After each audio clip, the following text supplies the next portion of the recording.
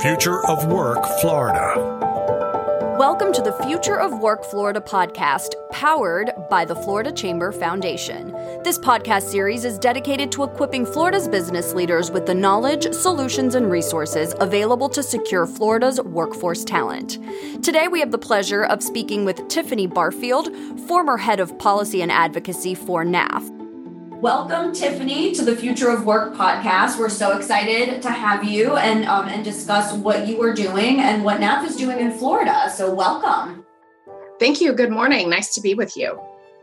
So let's start. Tiffany, tell us a little bit about, your organization. I know you're the Senior Director of Policy and Advocacy. So tell us a little bit about you, your journey, and your organization and what you guys are doing. Absolutely. So NAF is a network of education, business, and community leaders who work together to ensure high school students are ready for the future of work. We have been around for over 40 years, and we have connected young people with the world of work through a variety of career pathway themes. So we have 5 key themes. We started with finance. We were founded by the former chairman of Citigroup, Sandy Weil, in hopes for looking for back office talent for Citi. And he worked with the New York City Department of Education and got students to come in and see the world of work at Citi. And those first cohort of students told Sandy in the late 80s that how much they enjoyed being there, but they wanted to go to college so they could be in the front office. So Sandy likes to quip that NAF is his most successful failure. So more 40 years, excuse me, and we serve over 134,000 students in 34 states. And I'm very proud to say that Florida is our largest footprint of over 50,000 students. So students, think of NAF as your elective. You can be in an Academy of Finance, Engineering, Hospitality and Tourism, Information Technology, and Health Sciences. And those students go in and they have industry infused curricula, but during these experiences, they can be 9th through 12th grade or 10th through 12th grade. They get work-based learning. And work-based learning is taking the industry into the classroom and taking the classroom to the industry. And one of the key things that we do is your junior year, you get a paid internship. And I have to say, Florida hits this on all cylinders. Our largest footprint is in Miami-Dade, and young people are getting paid for work.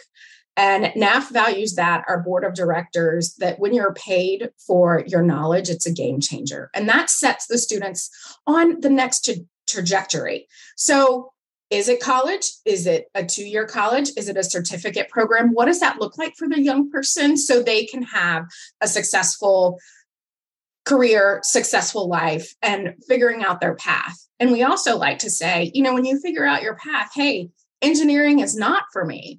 That's a lot better than going to Florida State and figuring out that engineering is not for you. So when you can, do it on the taxpayer's dollar, when you can explore that career and what you want to be, but also going into, we have numerous students who say have gone into engineering and see a marketing side of engineering. So what does that look like? I can go work for, a real estate developer and do their marketing. I don't have to be an engineer. So really just, if you don't see it, you can't be it. So that's NAF's. How do we get young people into the world of work?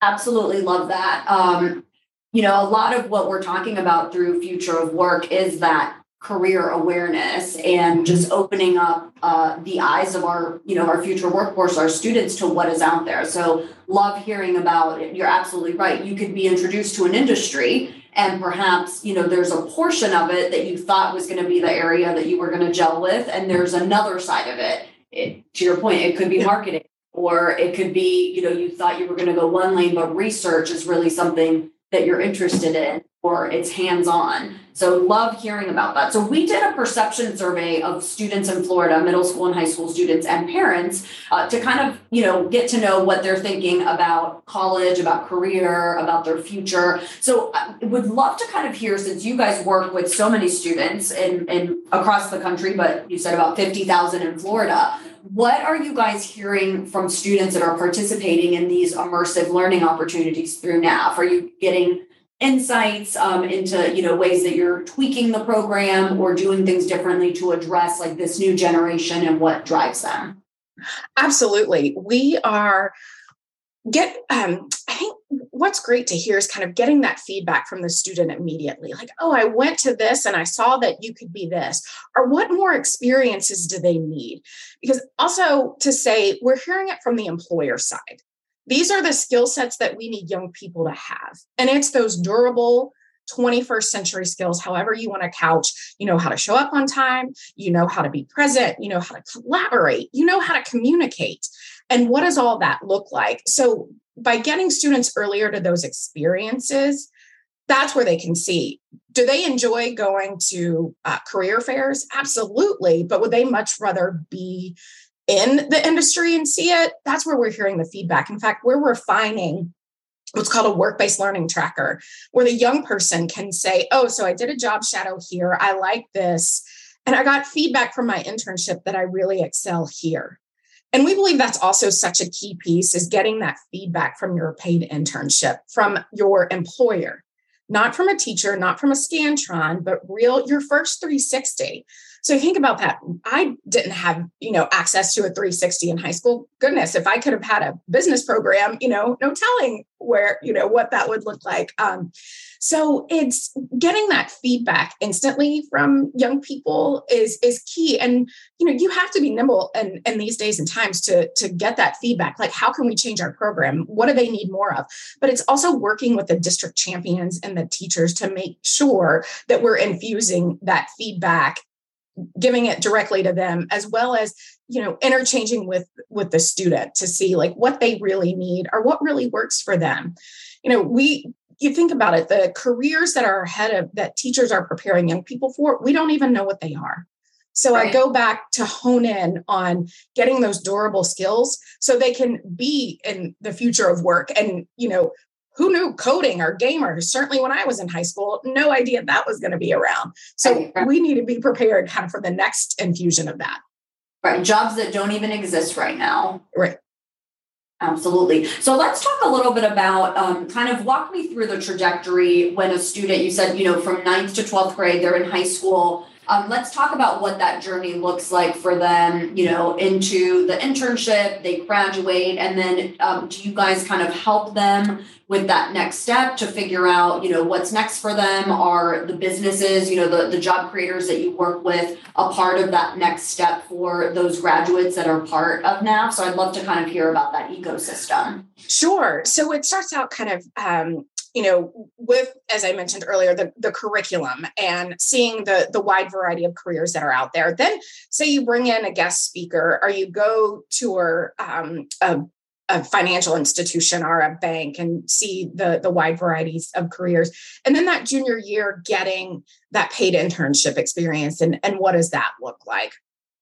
I should have also included earlier in our introduction of this majority of the students that we serve, they fall below the poverty line. So getting them connected to the world of work is so meaningful, but also if they already have a job, how can you turn that into a paid internship so they can get what we have is the NAF credit and the NAF track credit by getting that paid internship.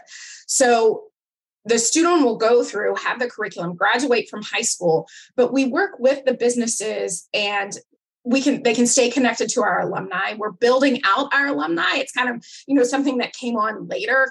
We have around 60,000 students in our network and names, but how do we get them connected to us? Because businesses are saying, we value your graduates because we know they have those durable skills. How do we get access to them? So NAF is really building up that program so we stay connected. Of course, when the young person graduates, it's self-reported for them to stay connected to us. So we're creating meaningful seminars and speaker series. So they want to stay connected to NAF. So after they leave NAF, we want to keep them connected because we do have those opportunities. But moreover, it's ensuring that they are ready for their future. And what does that look like?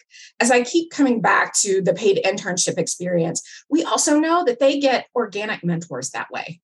And when you have someone else that is a business person or someone that's invested in that young person, we've seen the research, we all have that the trajectory of that young person is so much better that there's someone else that, not a parent, not a teacher, obviously you need their mentorship and love, but when someone else takes value in you and can kind of help you on your career trajectory, how that changes. So we know those experiences are happening all over the network. That's really cool. And it's true. I feel the mentorship piece outside of, your immediate circle of, parents and teachers and, maybe the career navigators at school, having someone in the business community that you look up to, that you maybe want to emulate, you would like to, kind of go on a similar path. There's so much value in that. So it's wonderful to hear that you're seeing kind of that ROI within your own network of the students and the graduates and the business community. So what can Florida's business community do to amplify this? How can we get involved? Let's talk a little bit about, you talked about the footprint in Florida, the different academies, the 5 kind of themes and pillars. So let's chat a little bit about that and how can we get more of Florida's job creators, working together. Absolutely. Florida is doing a great job of connecting. I would say certainly with the passage of 1507 a few legislative sessions ago, they see the importance of connecting workforce to education. But obviously, there's certainly room to do more and getting business and educated leaders at the same table, right? We still speak in different speak. And it seems like this is a drumbeat that we've been doing for decades nationally, like business needs this, education, you're not preparing it, post-secondary, you're not preparing it. Well, how do we make that table bigger where folks are having the conversation? And that's why, for me, it was so important that NAF become a member of the chamber, because you can set the table. And in fact, numerous conversations I've had with the Department of Ed and the chamber. So I would also say that, how do you do that locally? How can we get the local chambers more invested and connecting with the schools? Collier County has, at their chamber, they have a work-based learning coordinator. In fact, NAF uses that and holds it up as the best practice and best standard, because you have someone sitting at the chamber, you know all the businesses, and they can reach out to the high schools and say, this hotel would like to bring through 25 students. Well, the businesses are like, we can set up 25, but the process that goes in place to get those students there, the signature forms, the transportation, their lunch, as I mentioned, many of the students fall below the poverty line. So if they show up to a business, they don't have money to go to the cafeteria. So we've had businesses come and play. Let's give them, Capital One gives out Capital One bucks so the students can go to the cafeteria. So there's simple solutions that takes everyone being around the table as to how do we get this young person there. So I would say more investment of having those conversations, but what are the outcomes that they lead to? Ultimately, the business knows that this is their future talent pipeline. So how do we keep impressing upon our educators that that's what these students are getting geared for, right? Their future of work. It's not just 9th grade and done. You need a future learner and a future earner. And that's sitting in our classrooms right now. So I was expanding those conversations, but driving it home more locally. We have worked with the U.S. Department of Labor to hold up, again, Collier and others of where work-based learning coordinators are working. So we are hopeful that we have a $5 million grant that will be coming out from ETA at the U.S. Department of Labor that we're encouraging all local entities to apply for. And when we were on with the Department of Labor, we said, don't restrict it to, it needs to sit in an education system. It needs to sit here. Be innovative with it. And I think we need to start coming to the table with more innovative ideas of where someone can sit to allow to connect that young person to work. Yeah, absolutely. And we're so thrilled to have you all on board. Absolutely agree. Michael Dalby was actually just on the podcast a couple of episodes ago, sharing, what they're doing locally with their workforce talent program at their chamber. And, we constantly are working with all of our local chamber members to share, our president and CEO, Mark Wilson, always talks about, there are lots of pockets of excellence all around the state. There's so many, businesses and education organizations and chambers and community groups doing really great things, but Florida is a huge state and the pockets of excellence are everywhere. And Future of Work is really looking at how can we, bring everyone together to the table, like you talked about. And we've got great partners in the Department of Education, in Career Source, in HR Florida, in Ready to Work, Florida Ready to Work. But it's really about taking all of us together to talk about how can we take the pockets of excellence and turn them into patterns of excellence, of promising practices that we could replicate as a state, as a business community.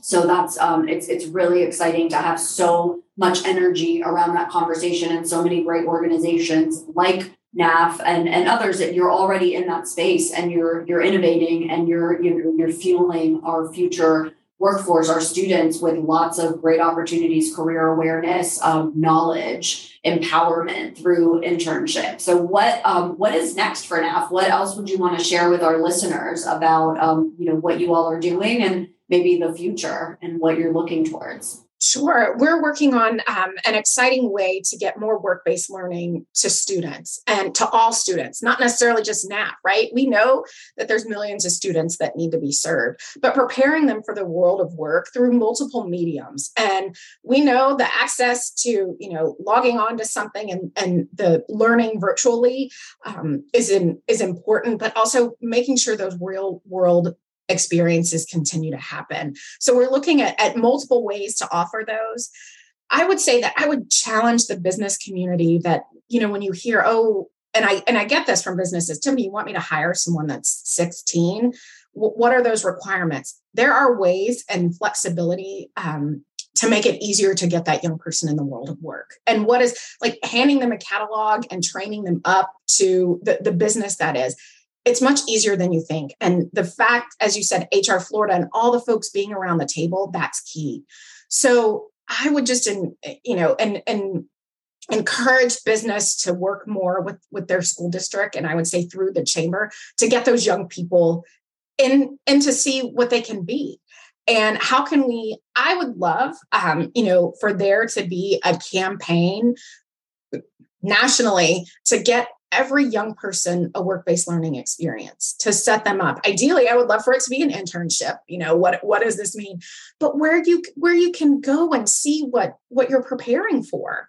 I was fortunate enough. I knew I was going to college. I changed my major multiple times, but that's not what everyone can do, and nor do I encourage it. And, my father was like, the check's cut off. This is going to be your major now. But how do you set people up to see their full success? And you have to see the world of work. So how can we do that essentially on steroids, if you will? How can we 10x getting young people into the world of work? And it's going to take the business.